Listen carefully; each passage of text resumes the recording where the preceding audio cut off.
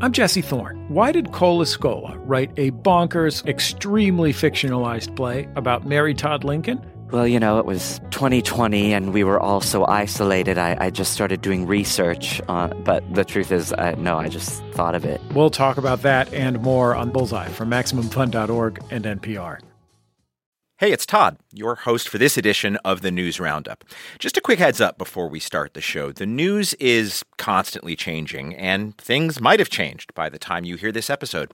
Stay up to date with the news by listening to your local NPR member station and by visiting npr.org for all the latest. Thanks for listening. Enjoy the show.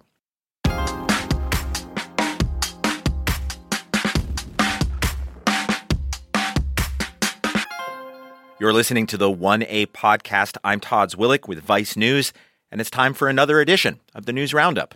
Let's get into it. We start this week with a question asked by White House Press Secretary Karine Jean-Pierre. Can you imagine shutting down the government over a political stunt? Well, I can imagine it, and we might be about to do just that. On Tuesday, Speaker of the House Kevin McCarthy directed top congressional Republicans to open an impeachment inquiry into President Joe Biden. That reversed his previous stance that any investigation like this would only be initiated with a full vote of the House. That didn't happen. We also have news on retirements, manhunts, and indictments here in America. And from Queens, New York, one of the best sports stories of the entire year. And to help us make sense of everything that's going on this week, we have three sharp, very close observers of the news and good friends of mine. Taylor Poppelar's Washington correspondent from Spectrum News is here. Taylor, hi. Hey, Todd. Great to be here. Benji Sarlin from Semaphore. He's the Washington bureau chief. Benji, good to have you. Good to be here, Todd. And Cheryl Gay Stolberg, of course, Washington correspondent for the New York Times, familiar guest to all 1A listeners. Cheryl, it's always great to see you. Thanks, Todd. It's great to be back. So let's start with news about Hunter Biden. We got a lot to get to, and many of these stories are interconnected and interlaced. So Hunter Biden.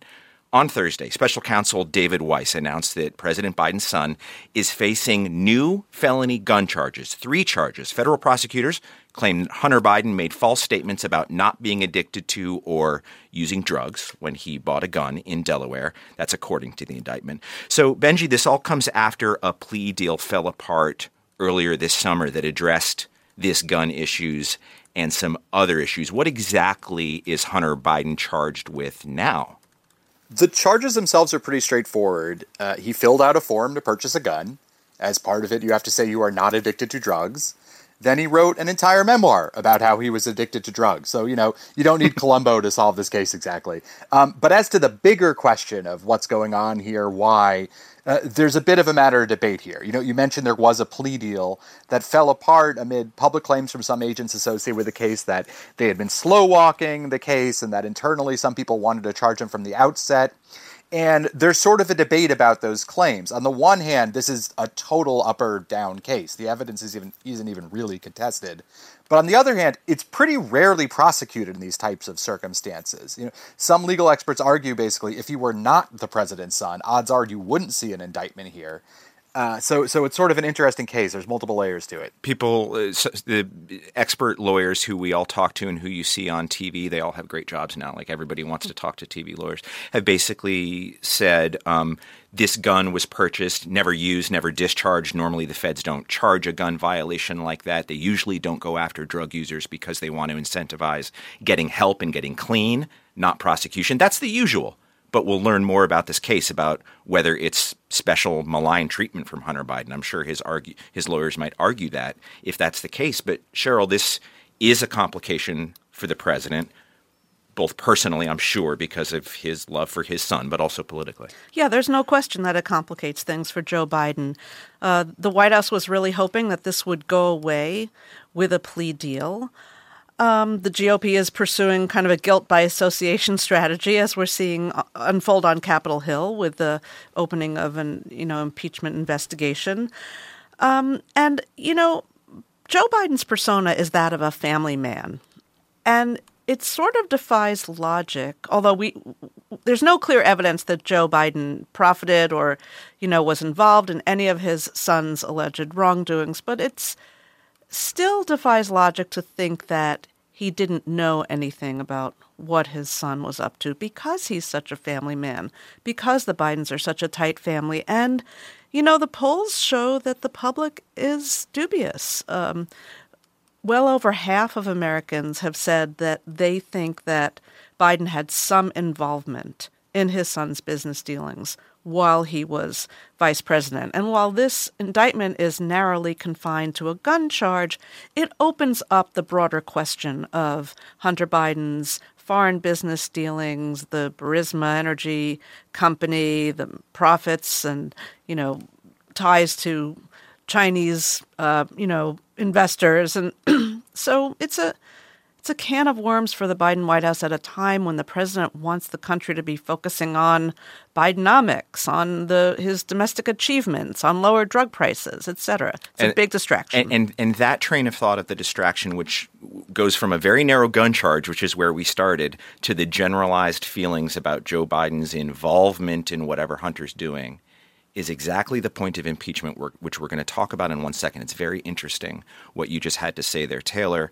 Hunter Biden's being charged. You would think that Republicans who've been hammering on Hunter Biden for well over 2 years now would be thrilled that he's being charged with crimes, but they're not very happy with this. Why not? They're not. When the plea deal was coming into fruition back in July, they were pointing the finger saying this is a sweetheart deal and saying of all the crimes that we believe Hunter Biden has committed, this is the lowest on the list, the lowest hanging fruit, and he's clearly getting preferential treatment from the Justice Department. Then the plea deal fell apart and they were waiting on bated breath. Now these new charges came out and you heard James Comer, who heads the Oversight Committee for Republicans in the House, basically saying on a scale of 1 to 12, 1 being the highest, 12 being the lowest, I would say this is number 12 in terms of what I think Hunter Biden should be held to account for. So it doesn't seem that Republicans will be satisfied really with anything when it comes to Hunter Biden, unless I guess every crime they allege he has committed ends up getting charged with. So it's interesting to hear because it's worth pointing out this is, a Justice Department that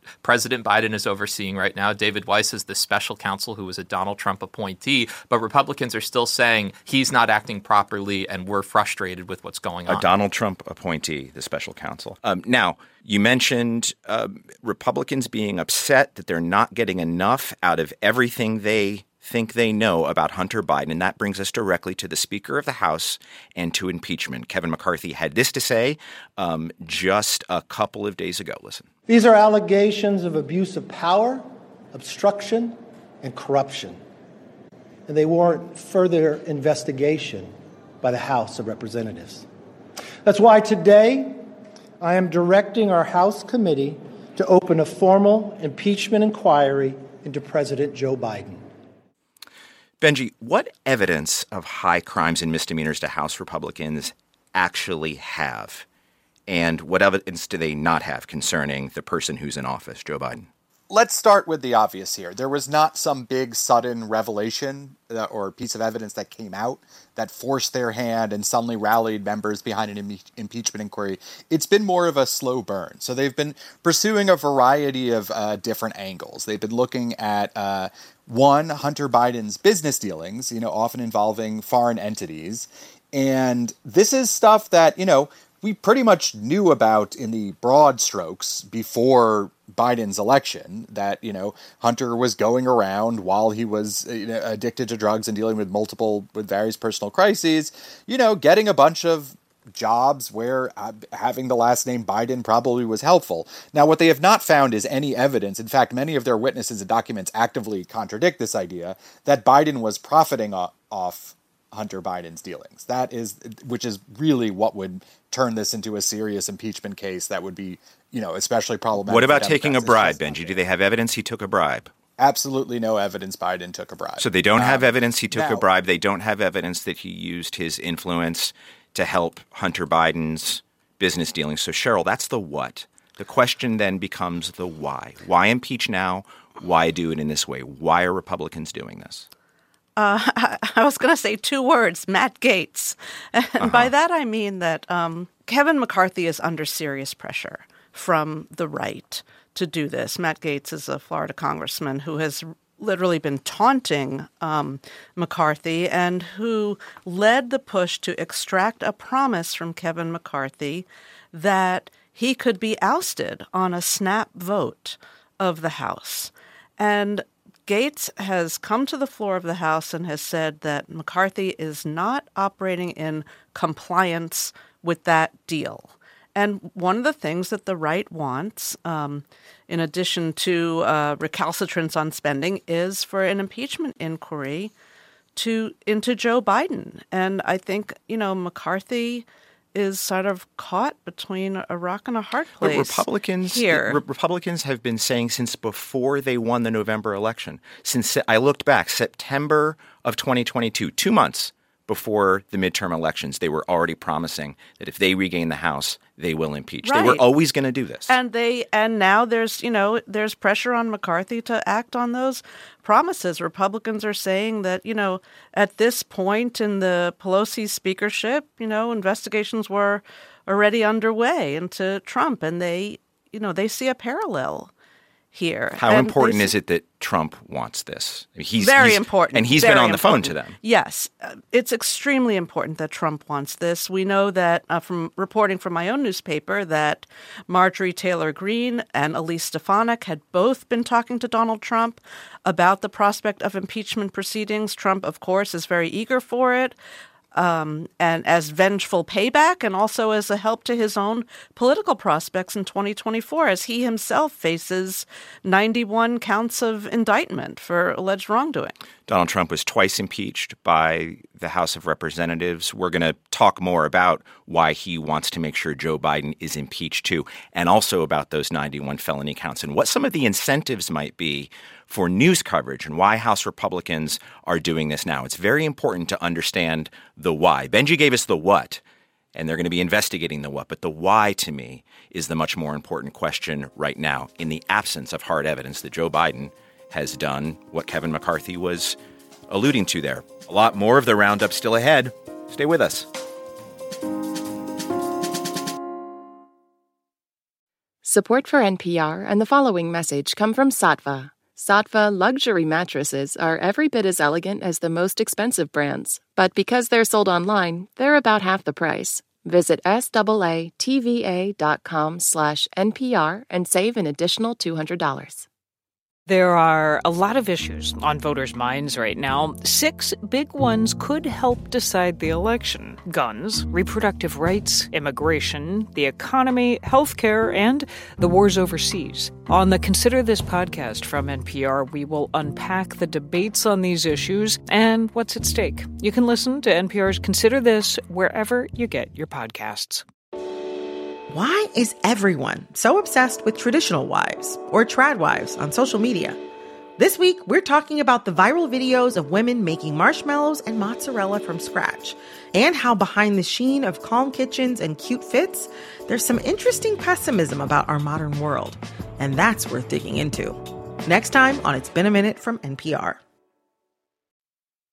Let's get back to the conversation.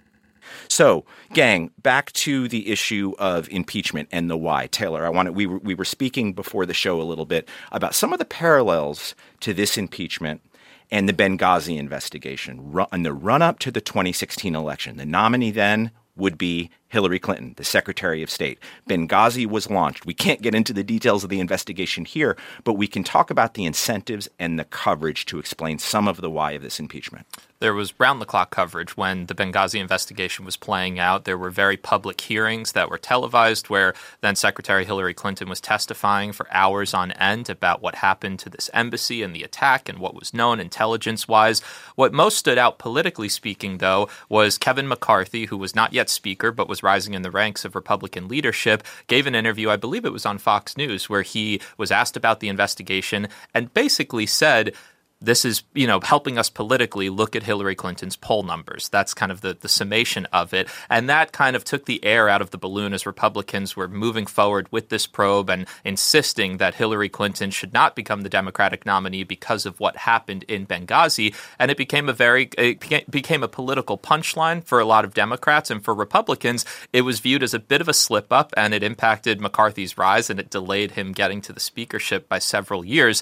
Now you have McCarthy as Speaker, as Cheryl was just mentioning, having to pursue this investigation some members basically saying, no matter what, we have to go forward with this. And because McCarthy has now risen to a position that he's dreamt of having for basically his whole life, he's saying, all right, we're going to move forward with this no matter what. It's also interesting when you look back at Donald Trump's first impeachment and you look at big Republican allies like Congressman Jim Jordan from Ohio, who said the second that Trump got elected, Democrats knew they were going to impeach him. This is wrong. This was premeditated. Now Democrats are arguing Republicans are doing the exact same thing. And as you alluded to, they've been talking about it since before the midterm elections. Benji, one of the stories of Benghazi, as Taylor says, is the coverage. And back then, that story ended with something we're all familiar with. Lock her up. Lock her up. The chants that really were the beating heart of the Trump campaign. Are the incentives similar now? Are Republicans relying on a certain kind of coverage of wrongdoing in the Biden family to help lead them toward the 2024 election?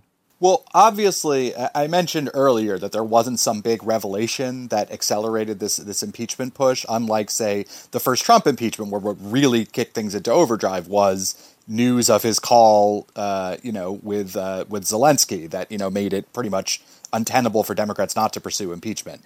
But what is going on is, yes, the more Trump gets indicted, the more incentive there is to try to muddy the waters by saying, look, Biden has an impeachment inquiry hanging over him. Trump has 91 indictments. They both have legal issues. Both guys are corrupt, in other words. Yeah, Trump exactly. might be corrupt, you have but hey. trouble with both. Maybe one were years-long investigations that are actually being presented before a jury with mountains of evidence. Maybe the other one is just an investigation that hasn't found any direct evidence. But they both can fall under legal issues. Now, I will say within this, partisanship can matter a lot. In that Benghazi case, it affected McCarthy. But the big thing that probably made Trump president is that they found in that investigation, not really related to anything with Benghazi, about Hillary Clinton's private email server. And the substance of that investigation, that substantive piece that was new information, ended up having huge effects. I would say that is probably going to be the measure of an impeachment inquiry more than whether it's seen as partisan. It's, can they produce new information that's relevant to voters? That's really what matters. And that new information put the FBI Director James Comey on television 10 days before the election to denounce the Democratic nominee. Remember that? I sure do. Cheryl, go ahead. I do remember that. And and a lot of people will tell you that cost Hillary Clinton the election. But what I was thinking, as Benji was talking, is that it's really going to be incumbent, I think, on the press this time around to draw the distinction. We have a former president who is facing 91 felony counts for actions that he himself took. And we have, on the other hand, on Capitol Hill, this impeachment inquiry that really revolves around the Biden family, not around the president himself. And so I think there's a false equivalence there.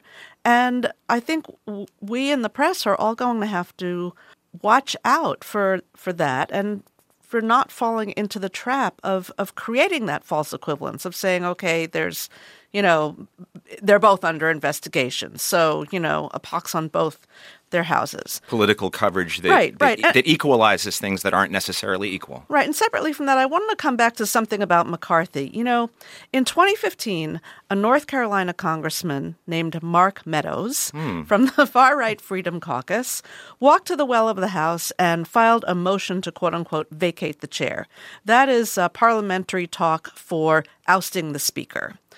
And Kevin McCarthy was Speaker John Boehner's number 2 at that time. And that move by Meadows led ultimately to the resignation of John Boehner. Boehner just decided he had it.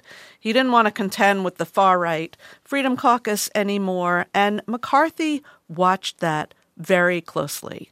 And he has seen this movie before, and he doesn't want to be the next John Boehner. You're suggesting he might have learned how to survive, which brings me to our next topic, because I said a lot of things were interconnected and interrelated, and boy, did I mean it. Taylor, there is a government shutdown looming in that very same House of Representatives. That very same Speaker of the House is on the hook to try to prevent that shutdown. Why did I just say that? Why is the impeachment of Joe Biden connected to this government shutdown that's looming, and how close are they to actually shutting down? Well, we have 2 weeks until the government, they either have to pass what's called a continuing resolution, a short-term funding bill to keep the doors open and allow negotiations to continue, or they can try to plan something a bit longer term, but that's looking more and more unlikely. The reason it's all connected has to do, and this is why the House of Representatives is so interesting. You have 435 members, but especially from the press perspective, we're usually focused on maybe 10 or a dozen who are kind of the rabble-rousers, and in this case, it's mostly members of the far-right Conservative Freedom Caucus who have been holding McCarthy's feet to the fire. They are in many ways pumping fuel into the idea of a shutdown because they don't like the funding deals. They don't want to continue support for Ukraine. But then there's also impeachment. And a lot of people thought, oh, McCarthy is going to move forward with this impeachment inquiry to quiet them down and say, hey, we'll pursue this while also hashing out a funding deal. We'll avoid a shutdown. We'll continue our investigation. Several of these members, though, came out this week for the 3 days that they were in session in Washington and said, yeah, the funding deal is a mess and we need to figure that out and a shutdown might happen, but impeachment is separate for us. And that was going to happen either way because it's such a crisis that needs to be figured out, but that's not going to quiet us down in terms of the funding debacle. So it's an interesting, dilemma for McCarthy because it doesn't seem like he could please them in any sense. And I spoke with a GOP member who was in their conference meeting on Thursday who said McCarthy was visibly frustrated. He brought up Congressman Matt Gaetz, who's threatening to file this motion to vacate the chair. He was cursing in their private meeting in words I cannot say here. Exactly. And basically threatening him and saying, do it, let's hash this out in public. So it's an interesting time for McCarthy, who so badly wanted this job and is now dealing with not just a traditionally thin margin in the House that we saw Speaker Pelosi deal with when Democrats were in control, but he has these members who are basically saying we won't be satisfied with anything, and we're, zigzagging from impeachment to a potential shutdown. And McCarthy is showing the extent that he will go to keep that job and avoid following the fate of his former boss, John Boehner. Well, let's give the House a break for just 1 second. Let's go to the Senate because there's Alabama Senator Tommy Tuberville. He's refusing to budge on more than 300. There's 300 military officers now who have not gotten their promotions. He's been blocking them despite growing pressure from his fellow Republicans. Here's one. I think holding these non-policy-making career military who can't be involved in politics at all is a mistake. And we continue to work on that, and I hope at some point we can get it cleared. Senate Majority Leader Mitch McConnell there, of course, talking to reporters on Tuesday. So for 6 months, Tuberville's been holding up military nominations to protest a Pentagon policy that ensures that service members can access abortions and other reproductive health care by getting their travel paid for, and so on. Cheryl, how many – I mentioned 300 positions being affected. Are they any closer to a resolution? Is Tuberville moving at all? No, he is absolutely dug in. And I think this shows sort of the extent to which abortion politics have taken control of a lot of the business of Congress. And this is a real problem. You mentioned 300 military personnel being denied their promotions, but among those military personnel is the potential next head of the Joint Chiefs of Staff.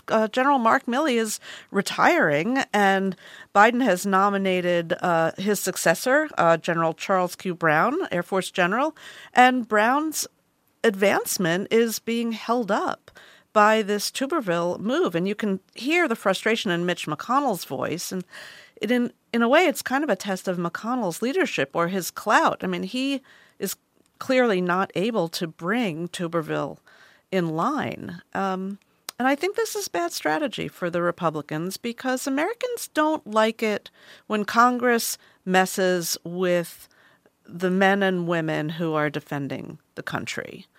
So I think it's not really a good look for Republicans, and McConnell recognizes that. And Tuberville has been entirely unwilling to move. I should say I think I just promoted Mitch McConnell to majority leader. He's the minority leader. Let me correct that. I'm sure that he doesn't mind the promotion, but we won't give it to him here. It's his former title. Just a former title. Not his current title.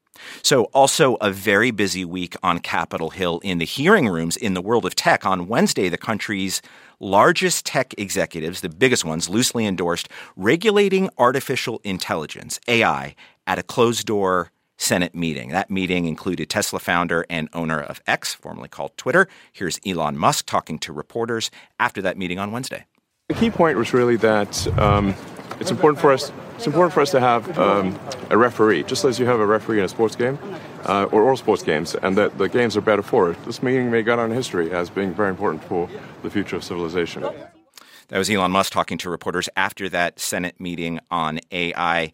Benji, what are the main takeaways from this meeting? Is Congress equipped to regulate AI and all of the major issues it might be bringing to the culture very, very quickly?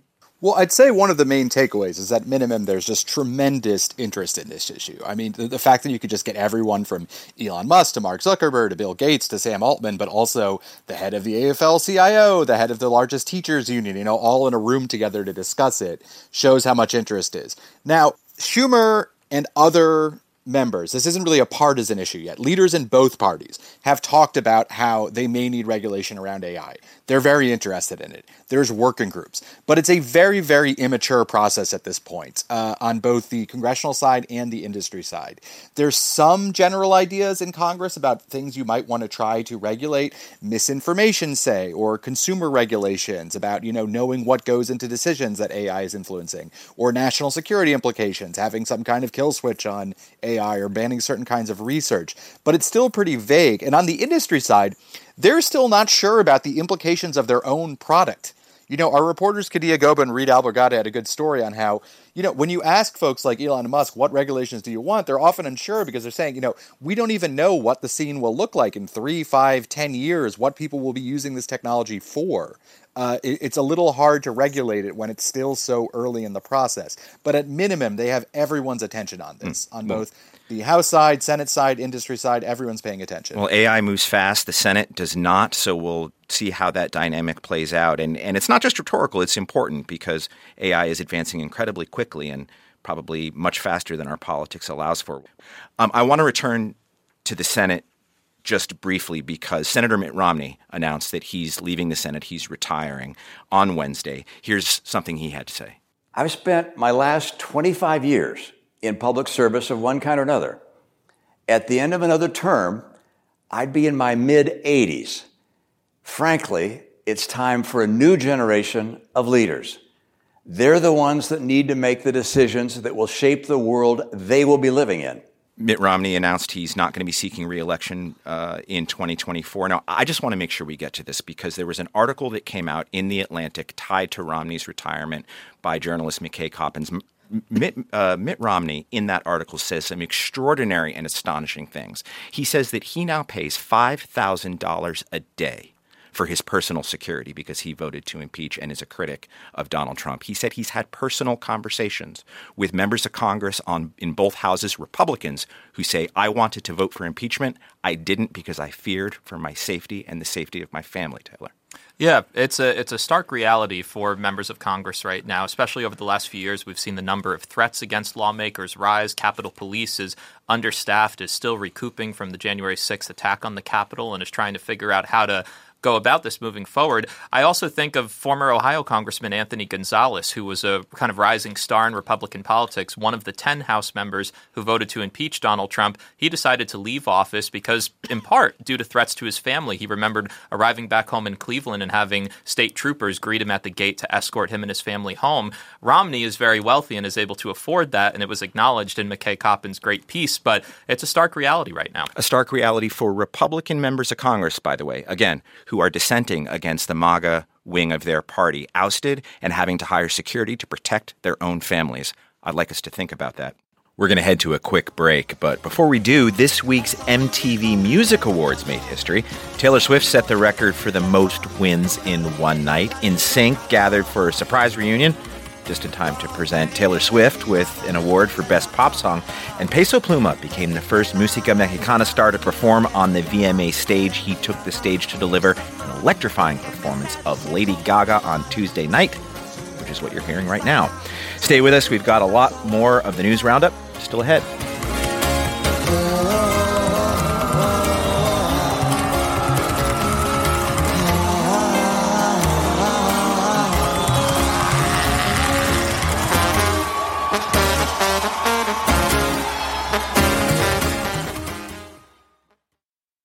This message comes from NPR sponsor Stamps.com. When you make decisions for your company, you look for the no-brainers. And if you have a lot of mailing to do, Stamps.com is the ultimate no-brainer. Mail checks, invoices, documents, and everything you need to keep your business running. Get rates up to 89% off USPS and UPS. And with the mobile app, you can take care of mailing on the go. Sign up at Stamps.com with code PROGRAM for a special offer. That's Stamps.com, code PROGRAM. I'm Rachel Martin. You probably know how interview podcasts with famous people usually go. There's a host, a guest, and a light Q&A. But on Wildcard, we have ripped up the typical script. It's a new podcast from NPR where I invite actors, artists, and comedians to play a game using a special deck of cards to talk about some of life's biggest questions. Listen to Wildcard wherever you get your podcasts, only from NPR. On NPR's Throughline. We cannot function for 24 hours without cobalt because it's in our smartphone, our tablet, our laptop. And as a consequence, the lives of the people living in that part of the Congo descended into just a catastrophe. Find NPR's Throughline wherever you get your podcasts. On Wait, Wait, Don't Tell Me, we have very important people on our show and then ask them about very unimportant things. Here's U.S. Treasury Secretary Janet Yellen. We are also reliably informed that among your enthusiasms, in addition to macroeconomic policy, is mobile games.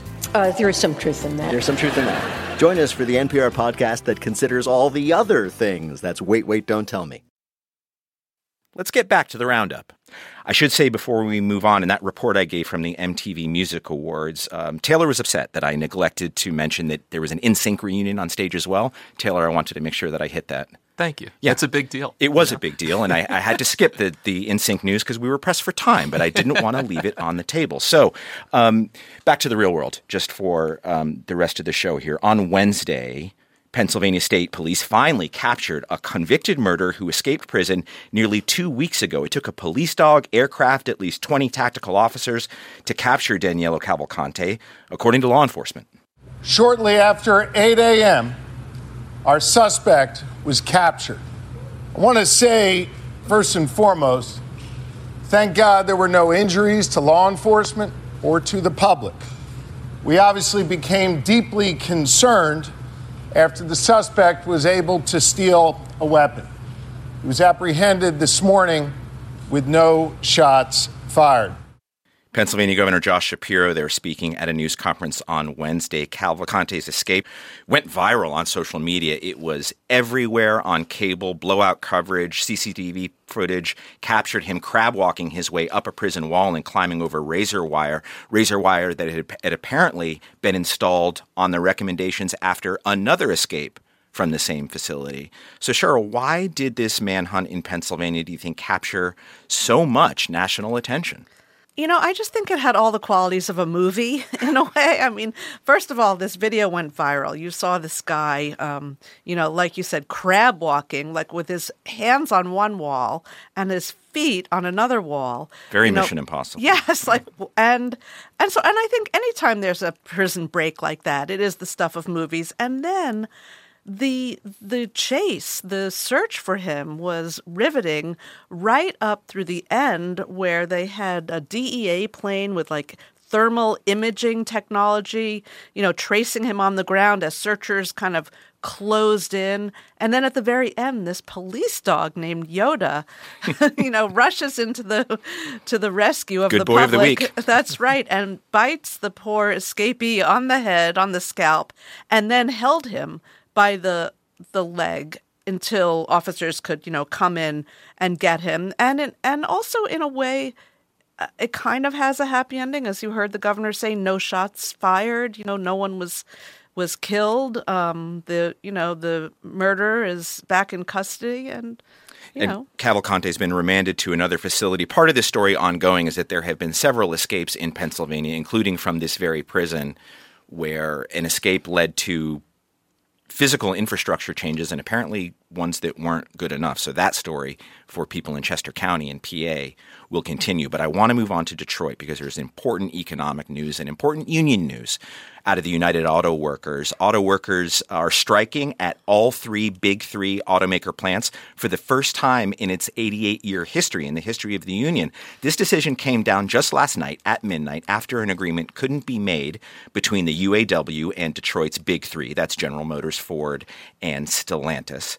The union's demands include wage increases, cost of living raises. 13,000 workers are striking. But Taylor, not all 146,000 union members are picketing yet. So who's striking and where? How does this work? This is really interesting, and it's kind of a new strategy that the union is testing out as the strike commences. There's about 13,000 auto workers who took to the picket line just after midnight as Friday began in 3 different states, in Missouri, in Michigan, and Ohio, 1 plant in each state for each of the auto companies that you mentioned. And UAW's president said, we're doing this because they're planning for this to potentially last a while, and they want to keep these automakers guessing so that one day they might be picketing at this plant in Ohio, another day they might pick another plant, and that'll halt production. And he essentially said, we want to keep them on their toes if they're not willing to fairly negotiate with us. So it's fascinating because they've said they have a strike fund that has over $800 million in it. They can pay their members about $500 a week for about 3 months.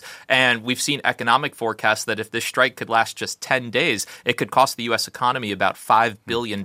So this is very high stakes, but a very strategic attempt by the union to get these automakers' attention. So an asymmetrical strategy from the unions. But Taylor, what's at stake for the workers? What are they asking for? What do they need? Why are they doing this? This comes down to everything from pay to leave to rights to protest when auto plants are getting shut down in the U.S. and being moved overseas. The figures are pretty incredible when you look at the fact that the CEOs of these auto companies have, over the past 4 years, the length of their most recent contract that expired, saw the CEO pay went up 40%, but for the workers, it only went up 6%. Obviously, people know if they've been shopping around, the prices for cars have gone up. And there's this interesting debate over we want to keep making vehicles on U.S. soil. You see the Biden administration wanting to transition to electric vehicle manufacturing, but we don't have all the parts here that are made in the U.S. So there's a big conversation with some political divides about what the direction should be moving forward. But these workers want their pay rates and their leave abilities to basically follow with the economy.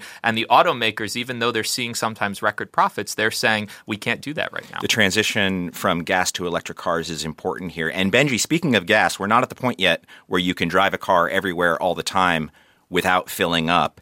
And that leads us to inflation in gas prices, which is still a major issue in the economy. The Biden administration's desire to switch to electrics notwithstanding. Consumer prices this week rose 3.7% from last month compared to a year ago. That's higher than the rate that it rose in July. But gas prices, Benji, accounted for more than half of that monthly increase. If you exclude gas and food prices, inflation rates actually declined from July to August. But people pay for gas, so don't exclude them. They're up. Benji, why are gas prices up now? What's causing this? Well, some of this is just typical seasonal changes. There's been a lot of struggles with production, even though gas production is at record heights in the U.S. This is also one of those funny kind of like economist versus consumer divides where gas prices are one of the most politically sensitive commodities. You know, politicians hear an earful from voters whenever gas prices are up. But what economists are usually looking for is everything but gas prices and other commodities like food, which are also sensitive. They want to see things that tend to be more stable to tell how inflation is going. So the last inflation report, you had an example where many economists were saying, this is great news. We're heading towards, a so-called soft landing where we defeat, inflation without a recession. But yeah, to the consumer, it's the gas prices that's going to matter most. Benji, some people look at this and they say it's simple. The Saudis want to help Donald Trump, so they're cutting production, and that raises prices. It's as simple as that. But is it as simple as that? I don't know if it's that simple. Certainly, the Biden administration was absolutely outraged at the Saudis when earlier they announced that they were cutting production. In that case, there was the additional context, of course, of the Ukraine war, which threw things into flux when Russia invaded and disrupted gas prices there as well. So they were looking for any help they can get. But, it's a complicated issue here. It's a global market. And, of course, there's a large transition away from fossil fuels in many ways that affects the market as well. Because remember, people aren't just making investments in production based on what the price of gas is today. They're also making a bet on what the price of gas will be and the demand will be a year from now, 5 years from now, 10 years from now. And we're seeing demand decline as we transition towards more renewable fuels. Well, internal combustion will be with us for a decade to come, at least. And so will COVID, I have to say. Sorry for the transition, but it's true. And there is big COVID news this week, and it came out of both the CDC and the FDA, the Centers for Disease Control and Prevention. They're recommending a new round of COVID boosters to combat COVID-19 for everyone. The CDC says the extra vaccination could prevent 100,000 more hospitalizations every year, but only 17% of the U.S. population got a booster last year, which was made available in 2022. Cheryl, what do we know about the new booster and its effectiveness, and why the FDA is recommending it now? I guess the more important question is why so few people are taking it. Well, I think so few people are taking it in part because we've seen, a big campaign to sow the seeds of doubt about vaccination, in particular COVID vaccination. We also don't see terrific, overwhelming uptake of the flu shot, and some people never have. Right, and in fact, the government now is kind of talking about COVID's not in terms of a booster, but they're starting to call them a COVID shot. Just like you get your annual flu shot, you should get your annual COVID shot. And it although it is approved for an emergency use basis for Americans 6 months and older, we do know that the most vulnerable Americans, older Americans, those are the populations for whom it is most important to take this COVID shot. And why take it? Well, it will reduce the likelihood of severe infection if you do get sick. It'll be milder. You'll be less likely to miss work or school. You might be less likely to pass COVID on to somebody else who could be really vulnerable to it. So there are reasons to get vaccinated. Well, that's the advice to take the COVID vaccine. The advice came from the CDC for everyone to take that vaccine. But if you live in Florida, the Surgeon General of Florida said you shouldn't take the COVID vaccine. The absolute opposite message from the Surgeon General of Florida. Taylor, what do you make of it? Why would the Surgeon General of the state of Florida, especially with all the seniors that live there, say don't take it?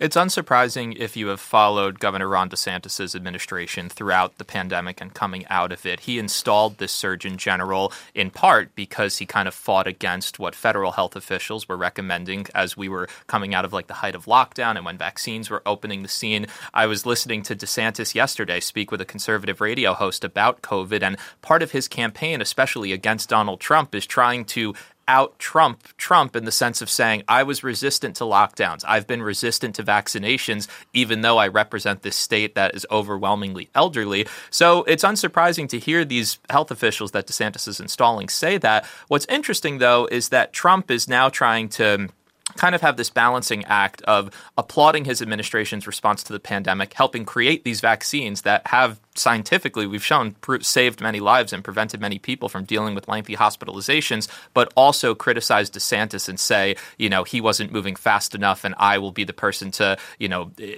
continue resisting these efforts by the CDC, et cetera. So it's an interesting kind of reality of the politics of the pandemic, even though the pandemic itself has been declared over. Not only that, but in Florida, what's striking is when you look at the death rate in the state of Florida, it was quite a bit above the national average for the number of people who died in the pandemic, and yet the advice comes from the state to not take the vaccine. Mm-hmm.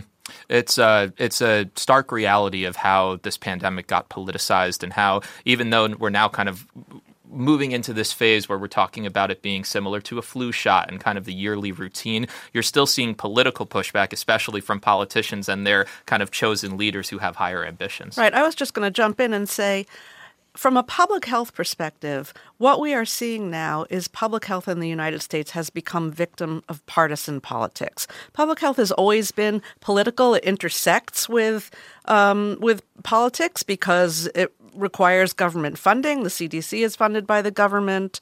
Local and state health officials are funded by the government. So there's always been a political element. But what we have now, and it's very troubling to a lot of people in public health, is a partisan element to public health, where you're seeing a Republican vision of public health and a Democratic vision. And that split is not good for the health of the country. It's not. And I want to leave that there for a moment to make sure that we have time for something that feels pretty good. Literally, up until 10 minutes before the match, I was just reading comments of people saying I wasn't going to win today. And that just put the fire in me. Coco Gauff proved everybody wrong. The 19-year-old American tennis player won the U.S. Open on Saturday, beating Aryna Sabalenka. She is the first American teenager to win the U.S. Open since Serena Williams won back in 1999. Taylor, how significant a victory for young Coco Gauff. And is she the future? Tell me. You could argue yes in many ways. She's achieving all of these incredible milestones. She hasn't even turned 20 yet. What I think is so incredible, the U.S. Open on their Twitter account, or their X account, I guess we should say, they posted this video of her when she was much younger, when she was at the U.S. Open as a spectator. I think in the background you heard Carly Rae Jepsen's song Call Me Maybe playing. So this was a few years ago. But she was there not too long ago as a kid, and now she comes back as a teenager, winning it all. And as you mentioned, the first since Serena Williams, the first American under 20 years old to take that prize. She idolized the Williams sisters growing up, and now you see her achieve their level of stardom. True. And I really think it's important to note that she's a black woman in a sport that has historically been white. And that, I think, is not lost on the public. It's certainly not lost on Serena Williams, whom Coco Gauff has modeled herself after. And I think that's an uplifting thing. What a great U.S. Open, and what a great U.S. Open for social media. They really hit their stride this week. Look up the video of Lil Wayne watching tennis. It's sublime. You can watch it 1,048 times, and you never get over how great it is. Lil Wayne loves to watch pro tennis. My thanks this week go to Cheryl Gay Stolberg, Washington correspondent for the New York Times, to Benji Sarlin, of course, Semaphor's Washington bureau chief, and to Taylor Popolar's NSYNC fan, Washington correspondent for Spectrum News. By the way, I write a newsletter every week all about threats to democracy and authoritarianism in America. It's called Breaking the Vote. You can find it at vice.com/breakingthevote. We're going to head to a quick break. When we return, we'll talk about some of the biggest headlines around the world during our global edition of the News Roundup. In Libya, catastrophic floods kill thousands. Large parts of Morocco are reduced to rubble after a powerful earthquake. And Iran's president ruffles feathers at the White House. We'll find out why in just a moment. Stay with us. Lots more news ahead.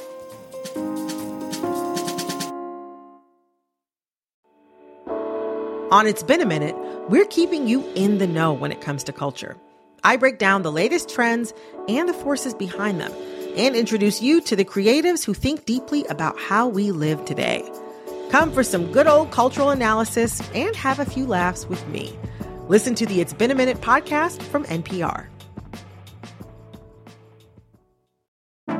These days, news comes at you fast.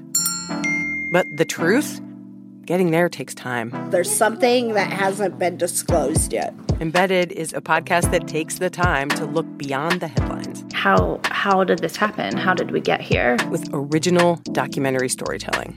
Listen to NPR's Embedded wherever you get your podcasts.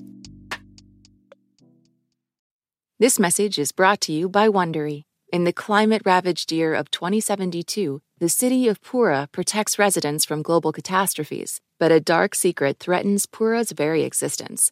Binge all episodes of The Last City ad-free right now on Wondery Plus. It's the global edition of the News Roundup. We have a lot to get to this hour, a trip around the globe to look at the latest headlines from disasters in North Africa to the meeting in eastern Russia between Vladimir Putin and Kim Jong-un. All that and so much more with our panel of experts today. Joyce Karam is senior news editor at All Monitor. She writes the China Middle East Briefing newsletter. Hi, Joyce. Good to have you. None dare call it a blog. Ryan Heath is global tech correspondent at Axios. Great to have you back, Ryan. Thanks, Todd. And here with me in studio is Zeba Warsi. She's a producer on the PBS NewsHour. Welcome, Zeba. Thank you, George. I'm glad you're all here. North Africa, of course, has been reeling from natural disasters made worse by aging infrastructure. We're going to start in Morocco today, where a magnitude 6.8 earthquake devastated the Atlas Mountains region around Marrakesh. At least 2,900 people were killed and thousands more injured, according to the latest update from state media. So to my guest, stand by for just a couple of moments because I want to go to Alice Morrison. She's a resident in the mountain village of Imlil and the author of Walking with Nomads. Alice, it's good to have you. Thank you for having me. So it's been 1 week now since the terrible earthquake that I just described. What's the scene like in your village? In my village, so I live in a family compound, and I'm the only person who's returned to my home to sleep. The others are still staying outside in tents. Their houses are habitable, but everyone's worried about the cracks in the infrastructure. So we're now very much looking forward to reconstruction, getting tourists back so that people can earn their living, because this is very much a farming and a tourist community. So as I say, we're really looking forward to the future now. I've been to that part of the world, and I believe I've been to Imlil, although it was years ago, and it's hard to remember exactly. I remember the bus, and I remember the food in Imlil. It's a mountainous place and a beautiful place. You mentioned the need for keeping the home safe so that people can move back in. How far along is that effort? Well, the King of Morocco, who is much loved and trusted by his people, has just announced a huge package of aid to rebuild homes, to rehouse those that are temporarily without homes, and to repair homes. So really, things are starting immediately. I mean, Morocco is a modern state, and it's moved very quickly in all areas of this disaster. But it is going to take time. And I think one of the things that worries us is winters here are extremely cold, bitterly cold. And I speak from experience. Now, we're used to not having any heating. We don't have heating in our homes, but at least we have homes. And none of us want to see our brothers and sisters in the other areas of the mountains who are homeless outside in tents during winter. So that is a big concern. Before I let you go, Alice, just give me a sense of how people in the community are pulling together, making sure each other is housed and fed. This is a very traditional Muslim community. Family is everything, the community is everything, and religion is everything. So the values are very much around pulling together, about supporting each other. Anyone in this community, anyone would rather give you their bread and their tea than eat or drink it themselves. So that is one of the wonderful, wonderful things about being here. Well, Morocco has deployed ambulances, rescue crews, and soldiers into the region to help with emergency response efforts. Alice, thank you, by the way. Thank you for joining us and for giving us that read from the ground. Alice Morrison, resident of the mountain town of Imlil and author of Walking with Nomads. Alison, we appreciate you so much during this time. Thank you so much. As I mentioned, Morocco has deployed those ambulances, but the government has not made a broad appeal for help and accepted only limited foreign assistance from Spain, from Qatar, Britain, and the UAE, the United Arab Emirates. Not everybody's happy about that. This is Musa, who lost several family members to the earthquake, speaking to the AP on Monday. Yes, Morocco needs to accept international aid. Morocco needs to accept because it is not just us. All the surrounding villages got badly damaged as well. A lot of people got hit really badly. Therefore, Morocco needs to accept aid and everything it can get. One of the other voices from Morocco as it recovers from the terrible earthquake, 6.2, I believe, on the Richter scale. 2,900 people have died in that country, and we were speaking with Alice about the rebuilding there. You hear the voice of one resident who wants his country to accept outside aid to move things along. That's part of the situation in Morocco, and a couple of thousand kilometers just to the east in Libya, another disaster of unimaginable proportions, and the pictures out of Derna in Libya have been just shocking. Malik Traina joins me now. He's a journalist with Al Jazeera English, reporting from Tripoli. Malik, thanks for being here. No problem. So I'm referring, of course, to the terrible flooding in the Libyan coastal town of Derna. According to the Libyan Red Crescent, more than 11,300 people died in the flooding that I mentioned. You're at a show of solidarity right now. What are people saying, and what are you seeing, Malik? Well, I just want to make clear, just not too long ago, the Libyan Red Crescent denied it was 11,000, and there's a lot of numbers going around at the moment. Some are saying 5,000, 6,000, and really, I mean, that just in the numbers itself of the catastrophe show how divided Libya is. I mean, you have statements coming from the internationally recognized government and other numbers coming from the east. So what we know for sure. Oh, I think we might have lost Malik there. It appears that Malik Traina's line is just not up to snuff, which is certainly understandable, reporting all the way from Tripoli. And communications from Derna, as we understand, are basically non-existent. So at least getting getting a voice from Tripoli is important at this point. We'll leave Malik and his reporting to it. Malik Traina from Al Jazeera English. Zeba, you were just listening to our reporting from Morocco and from Libya. The pictures out of Libya are stark, and the reporting is that 2 dams collapsed after torrential rains and basically flooded Derna with unimaginable amounts of water. How important do you think this story has been on the international scene? I haven't seen reports of aid flooding in from other countries, but it might just be because it's early. It is early, but also just the sheer scale of the tragedy, as Malik was describing, there might be dispute over numbers, but thousands of people are believed to be still missing, trapped in the debris that were left after the floods. And we've seen the drone footage of widespread devastation. The widespread damage is indescribable, and Malik was talking about the communication problem. Aid workers that I've been in touch with near Derna talk about how that city is dealing with not just the aftermath of the floods, but also how they're completely isolated. There is no proper road in and out of the city. Most of the roads have been damaged. And communication is a big, big problem even in rescue and relief work at the moment, Todd. And he was mentioning that there is a dispute on the numbers of people who've died in this tragedy, but it is still unfolding. I think the biggest problem right now is collecting the dead bodies that are lying everywhere in Derna. Joy, satellite imagery shows the extent of the disaster in Derna. Officials say that was exacerbated by poor maintenance and infrastructure on those 2 dams that I mentioned. Malik was referring to conflict since 2011 and the toppling of Muammar Gaddafi. Do we have a sense of how badly that conflict and the continuing civil strife in rival governments is impacting the recovery at this point? Yes, Todd, very badly. We are looking at a country that essentially split in governance into East and Western Libya. But the bigger question here is a question of truly criminal negligence.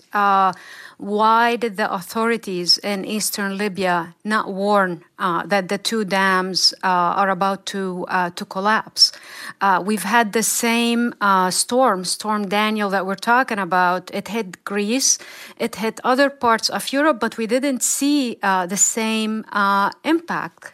That's because there was no warning. As Zeba was mentioning as well, there is no infrastructure. I mean, the dams fell in the middle of the night. The people were trapped in their homes, and there's still no accountability. We're seeing some aid come from Turkey, from the U.S., from others. But this is really a question of how much the conflict has hurt Libya and how these people are left to their own, in facing climate change. Let's turn now to Iran. This week, the country brokered a deal with the Biden administration to exchange 5 captive American citizens for 5 Iranian prisoners, also billions of dollars of frozen Iranian assets. Ryan, walk us through how this swap is slated to take place. How does it work? Well, there's a number of moving parts, and it's not just the prisoner swap and the asset freeing up that you mentioned. So the Treasury Department has announced a new range of sanctions this morning, for example. So they want to be clear in Washington that this isn't sort of a bunch of freebies and leniency towards the Iranian regime. So there's a targeting of Iranian media outlets, and there's also a targeting of executives at cyber firms that the Treasury Department says have been involved in censoring and filtering the internet in Iran. Now, in terms of the prisoner swap, it's as you describe, it's almost a one-for-one deal in people terms. And then the assets that will be handed back to the Iranians were assets that were always theirs, but were frozen under sanctions that South Korea helped the U.S. to impose. So it's Iranians getting Iranian money back rather than the U.S. Treasury or another part of the federal government paying a ransom fee to Tehran. Well, in an interview this week with NBC, Iran's President Ibrahim Raisi responded to concerns that brokering this deal would make Iran more likely to hold American prisoners in the future. Just from the beginning, we have been intending to release the Iranian frozen assets, which have been unjustly frozen by the United States, to freedom. We believe that this American action was very unjust just from the beginning. It has imposed further pressure on the Iranian people. So, Ryan, one of the key questions here is incentives, and that's the main criticism of this deal you hear, especially coming from Republicans here in the States, the incentive structure this sets up for Iranians. They hold Americans, they get their people back, and they get their money back, and that just encourages them to do it more. Does that criticism have weight with U.S. policymakers? It certainly has validity. It doesn't mean that it's true or that it's always true. So we've seen this pattern play out before. A similar deal was struck 4 decades ago in the early 1980s. So you can see that it doesn't necessarily occur on an annual basis, but absolutely to say that it's negotiating with terrorists or hostage takers, there is a legitimacy in airing that viewpoint. It's certainly one that has to be considered as people juggle all of the different elements of this equation. Zeba, what indications do we have of how Iran will use that $6 billion? Do we know? Well, Todd, you've mentioned the interview that Raisi did with NBC, and in that same interview, he said that it is Iran's money and it will use it as it deems fit. And that exactly is what concerns those in the Republican wing of the House who are criticizing this particular prisoner swap. The United Nations has previously also hinted that this incentivizes Iran to hold more hostages in exchange for similar deals. Now, remember, last year's protests triggered by Mahsa Amini's death were also exposing the widespread unemployment and economic issues that Iran faces, which is something that Raisi wants to deal with. Zeba makes an important point, Joyce. The protests around 22-year-old Iranian Mahsa Amini last year died in the custody of the country's moral police. So how is Iran grappling with what Zeba mentioned, which is the social turmoil from a year ago? No, absolutely. I mean, to have this prisoner swap happen as soon as Monday, mind you, it's very good news for the U.S. to get its prisoners back. One of them is Sia Maknamazi, held since 2015. But this comes to show that 1 year on the protests, the regime is not as isolated. It still hasn't figured out clear answers on how to deal with the hijab issue, with the morality police that is still emboldened, but we don't see it as pervasive in the streets of Tehran. For example, I was just looking online yesterday, and we are still seeing brave women, Iranian women, going out and taking off their veils. So the tendency, the desire for change is still there. But as Ryan mentioned, this is a regime that since its inception has relied on very Islamic interpretation in its policies and on hostage taking. So these are very tough questions how to answer. Will this embolden the regime to take more hostages, and how it will use the money that it will get from the South Korea into Qatar?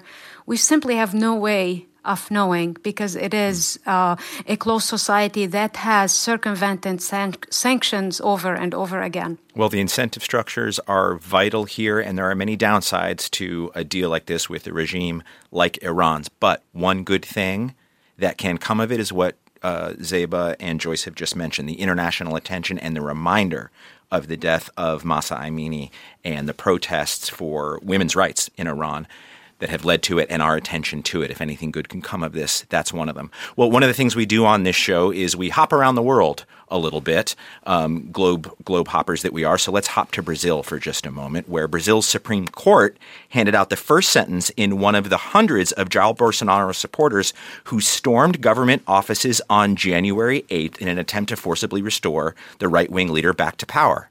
Sound familiar? Sounds familiar to me. Almost 1,500 people were detained that day, although most have been released. Now, the rioters refused to accept Bolsonaro's defeat to leftist Luiz Inácio Lula da Silva, also known as Lula. those whose inauguration, by the way, took place the week before. Lula beat Bolsonaro to win the presidency by the narrowest margin in Brazil's modern history, and it was on January 8th that Bolsonaro supporters stormed government buildings to try to keep him in power. Let's hop to North Korea, where there's big news this week, and it was all over your news feeds because North Korean leader Kim Jong-un and Russian President Vladimir Putin, they met this week, Kim's first in-person visit abroad with a foreign leader since COVID-19, and COVID-19, which led to a massive lockdown in North Korea. Now it appears that Kim will be in Russia for several days. Reports suggest that the two are talking military satellites and rockets, and 2 days ago, as Kim traveled to Russia, North Korea fired 2 rockets eastward over the ocean. So, Ryan, this all happens in the context of Russia's invasion of Ukraine, something that Kim has referred to as, quote, a sacred fight to protect Russia's sovereignty and security. So what are these two guys doing? Why now? Why publicly? And what are they dealing on? I think the first thing to note is that it's very hazy what is going on. And these are two untrustworthy individuals, so we don't have a lot of information to work with. But we know that Vladimir Putin has few friends left, at least friends that would be willing to ship him arms, which he is running short of. So that's his interest here. He needs to rearm his forces, and North Korea is one option for doing that. Now, North Korea, we know, has a great interest in satellites, missiles, and space. And it's doing pretty well on the missile front in the sense that it is an increasing threat to sort of its adversary nations. But it is not doing well on satellites, and it doesn't really have a functioning space program, and Russia does. So Kim's interest is to obtain as much space technology as he can from Vladimir Putin. And Putin will just have to decide whether that is too dangerous a deal to strike and how much he's actually willing to give up there. In terms of the optics here, Ryan, I mean, does Vladimir Putin care about the optics of, I'll just say it, like sinking that low to be on the international stage in public with the likes of Kim Jong-un to supply his war effort? I get that Kim loves the legitimacy and loves the pictures, but what about Putin? I don't think the optics are the problem, but Kim is a dangerous man, and so he can fling missiles and other technologies right back at you if he is unhappy. So I think it's more a calculation there of what could go wrong, not who could be disappointed in Vladimir Putin. Zeba, transportation seems to have been a big deal in all of the pictures that were coming out of this meeting in Russia. According to some reports, Kim took an important train, one that was used by both his father and grandfather for diplomatic visits, a very special train to the Korean ruling family. Putin offered Kim a look at his very impressive limousine. Any thoughts on why transportation and these optics seem to be so important to these guys? I think that's a very interesting aspect to this whole thing. The legacy train that we saw Kim Jong-un really travel to Russia in is something that his family takes very seriously. There is a museum in North Korea which has the previous 2 generation leaders, his father and grandfather, and the trains that they took to visit, for trips abroad. And another interesting aspect was the gift exchange between these 2 isolated leaders, which speak volumes about their friendship. Both of them gave each other their own produced rifles, which I find very fascinating, given the current context.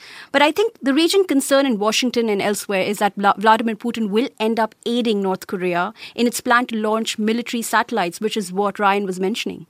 India hosted world leaders at the G20 summit this weekend. Also, the capital city of New Delhi underwent some hefty changes for this event. Flowers were planted, murals were painted, people's homes were destroyed for it as well, though. However, that beautification project cost $120 million. So, Ryan, what did the G20 being hosted in India mean for that country's presence on the world stage? They are a country emerging, and for me, I put it in the context to their recent moon landing. It kind of all goes together. It does, and it really depends on where you're standing. India hasn't sort of punched at its weight or above its weight for a long time in international politics, and an alliance with India is essential for both China and for Western countries at the moment. So India has a lot of leverage in terms of how it conducts itself. And Narendra Modi, the leader of India, is certainly pitching this as India regaining its rightful place in world affairs. And he uses that to secure his own domestic legacy. There's an election coming up next year that he is almost certain to win, but he really wants to be a long-term leader, not just a leader that goes from election to election. So he's really setting himself up to be that long-term leader, if not a leader for life. And the thing to watch here is that he plays to nationalist tendencies. He looks to the fact that for a long time, Indian politics was English language based, it was very elitist, and it has kept many people in India down. But sometimes he plays to the worst tendencies there and pitches Muslim communities against Hindu communities. He looks to assert this sort of Hindu majoritarianism and move India away from being a secular state. So there's a lot of democratic backsliding that people who care about democracy need to be thinking about when they look at. Yep. Yeah, I completely agree with what Ryan is saying here. Just weeks before the G20, there was widespread ethnic violence in northeastern India and anti-Muslim violence just on the outskirts of New Delhi where the G20 summit was taking place. But Modi denied the White House, request of a press conference, and no global leader who attended this mega summit really talked about this particular incident, which talks volumes about India's democratic downslide. Now, Modi, I think, succeeded in what he was aiming for. This particular summit was essentially sounding the bugle of his 2024 election campaign months ahead. And there were big posters of him everywhere. Millions of dollars were spent to have his face plastered all across India. So his position on the world stage and his stature, very much an important thing there, which it is for all leaders at the G20, but especially when you're the host. Well, let's move quickly to Vietnam because President Biden left India, went straight to Vietnam to show the growing relationship between the United States. On Sunday, he signed an agreement that strengthened relations between the U.S. and Vietnam. So, Joyce, how is the relationship between the United States and its one-time, many years ago, enemy changing because of this agreement that the president signed? What we've seen happen in Vietnam, Todd, is definitely turning the page on that Cold War era. I mean, up until 1994, the U.S. had an embargo on Vietnam. Now, 2 decades on.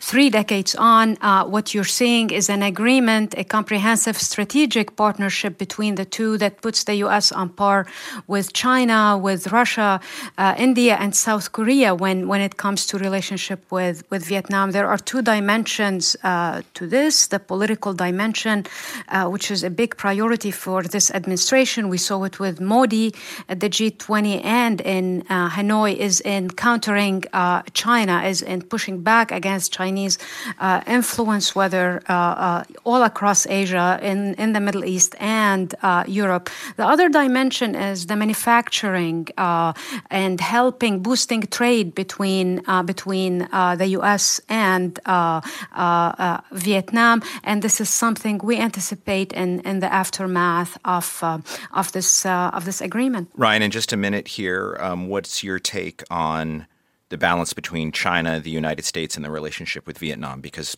China is to the north and China is key here?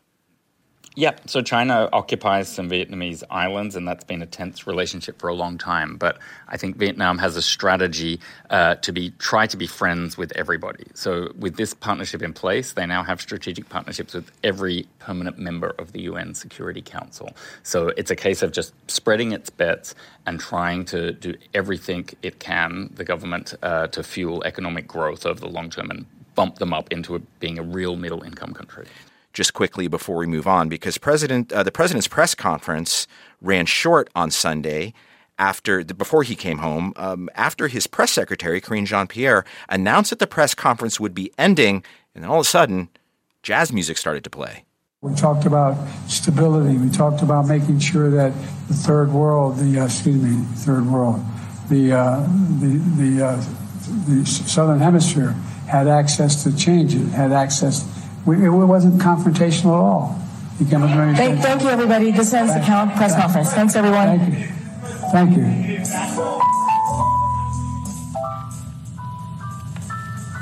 Joyce, it's not entirely clear from listening why the press secretary jumped in to cut things off. He wasn't asked about some, criminal case or something. Any sense of why the press conference was cut short like that?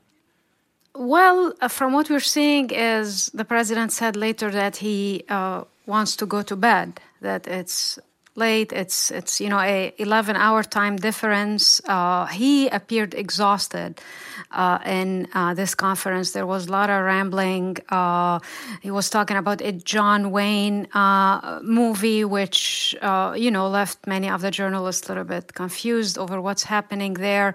And he also was struggling to read the names of the journalists. Now, this is not something unfamiliar. These trips are exhausting. I've covered President Biden as when he was vice president, and he has a tendency to ramble and go on. But given all the speculation about his age, 73% of Americans, according to the Wall Street Journal poll, think he's too old to seek a second term. There is this image that he is old. That press conference moment didn't help, but it's also very much in Biden's style of rambling, of making gaffes, of talking about movies and going on and on and on. So yeah, but the trip overall, it was a success, I think, for the administration to beef up its partnership with Vietnam, with India, encountering China and meeting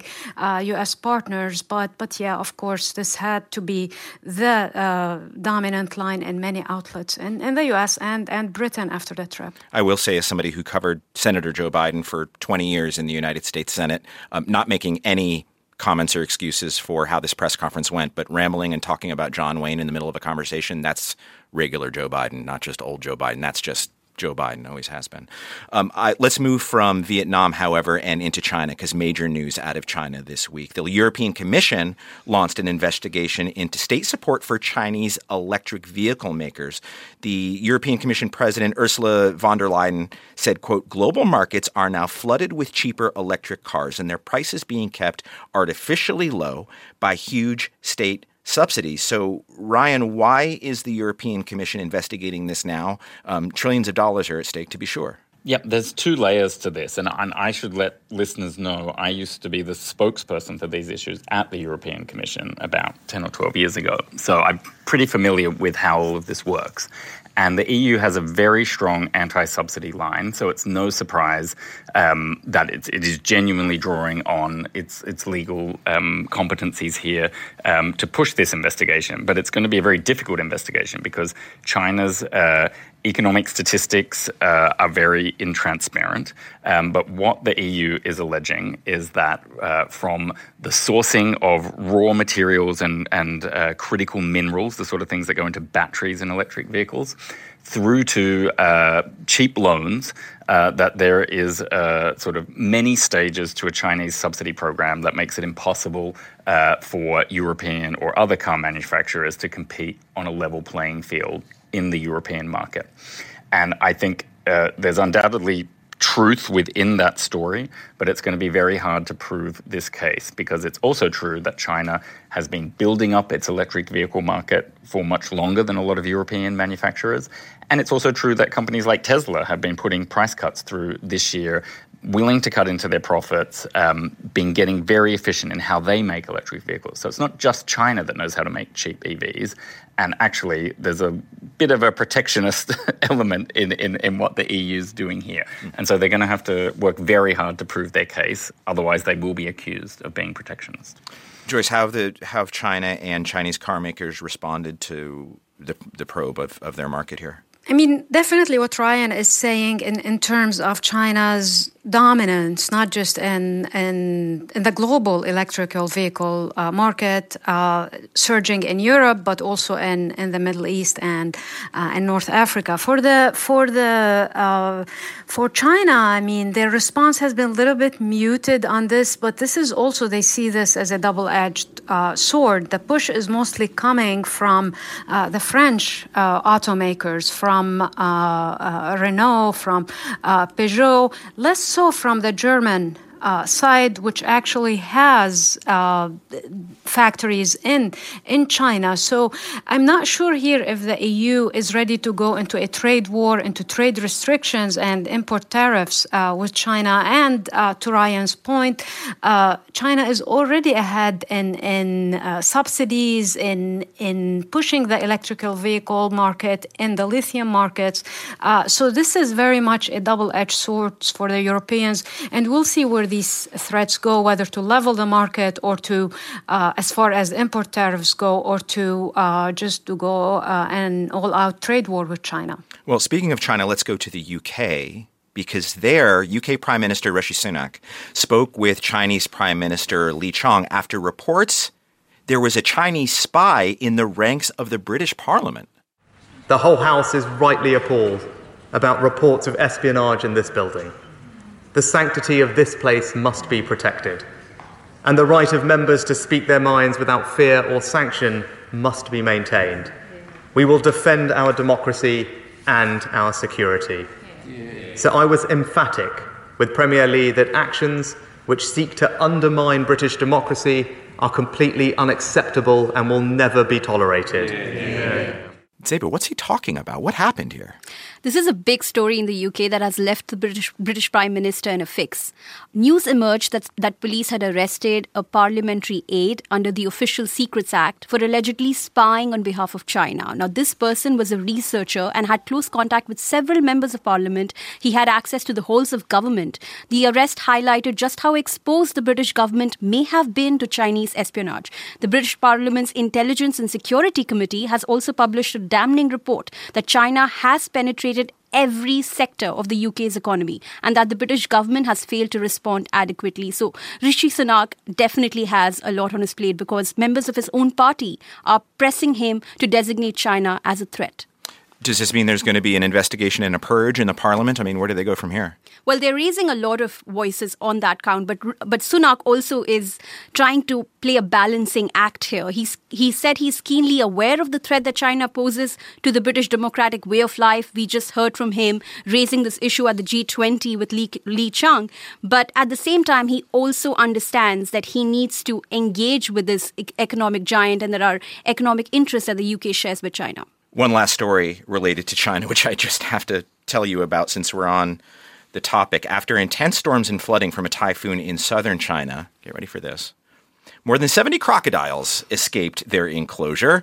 A spokesperson from the local emergency management office told AFP, Agence France Presse, that officials were working to deal with the reptilian runaways. That's disconcertingly vague. That they're just working to deal with them. But I guess we'll leave it to them. All right. You're listening to the Roundup on 1A. My guests are Joyce Karam, Ryan Heath from Axios, and Zeba Warsim from PBS NewsHour. I'm Todd Zwillich from Vice News, and you are listening to 1A.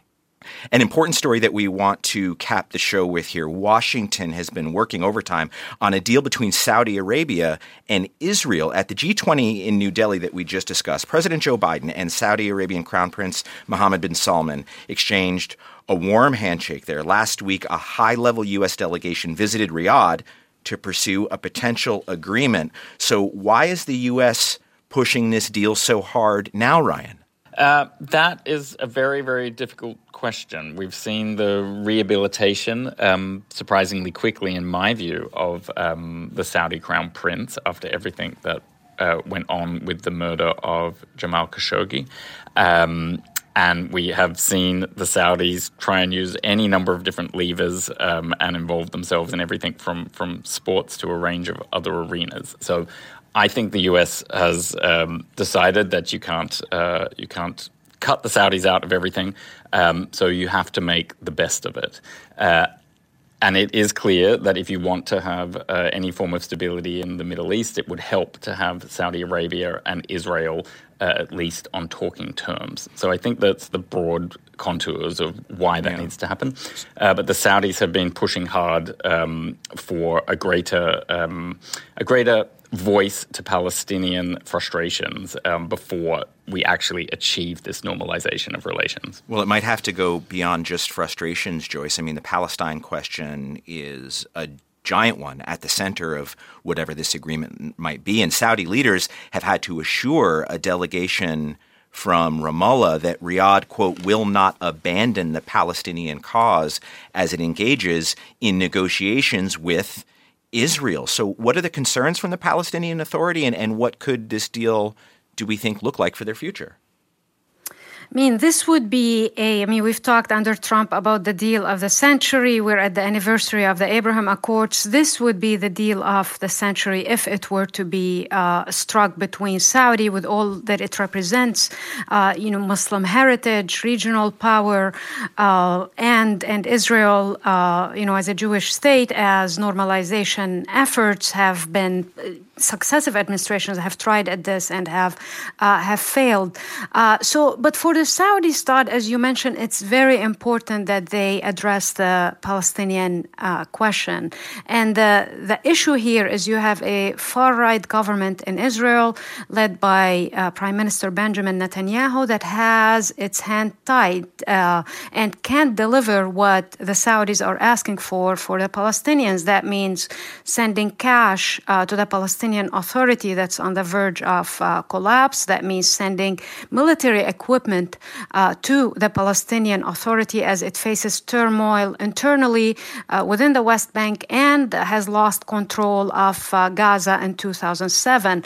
So this is a very complex problem that it won't likely be addressed until we see a change of government in Israel. But for now, this is definitely an effort that the administration sees as a priority in the region, worth pursuing.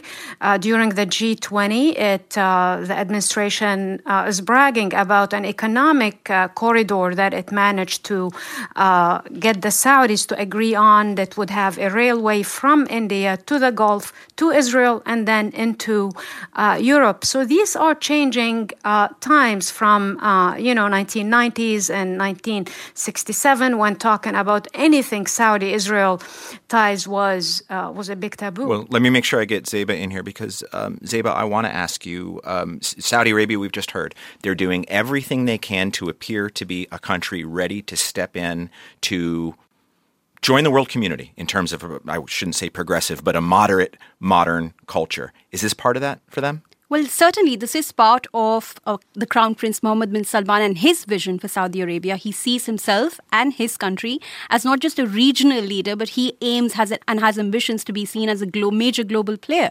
And this is all part of his Vision 2030, where he is modernizing, trying to diversify the economy away from oil, and also wants to play a global crucial role.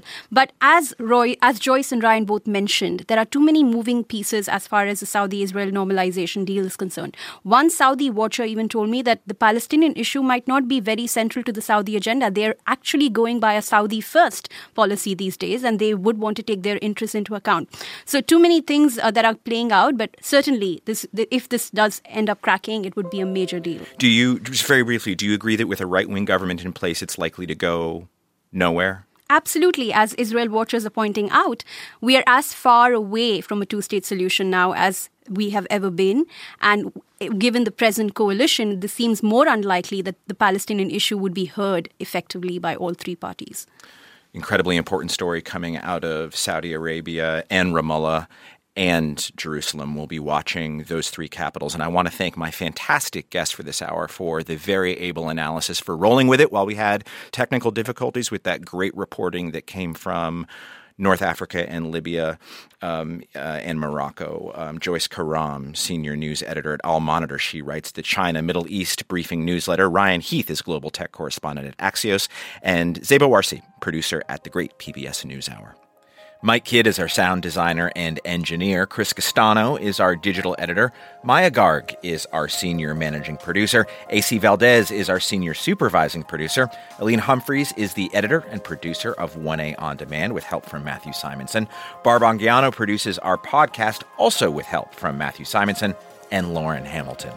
This program comes to you from WAMU, part of American University in Washington. It's distributed by NPR. I'm Todd Zwillick from Vice News. We'll talk more soon. This is 1A.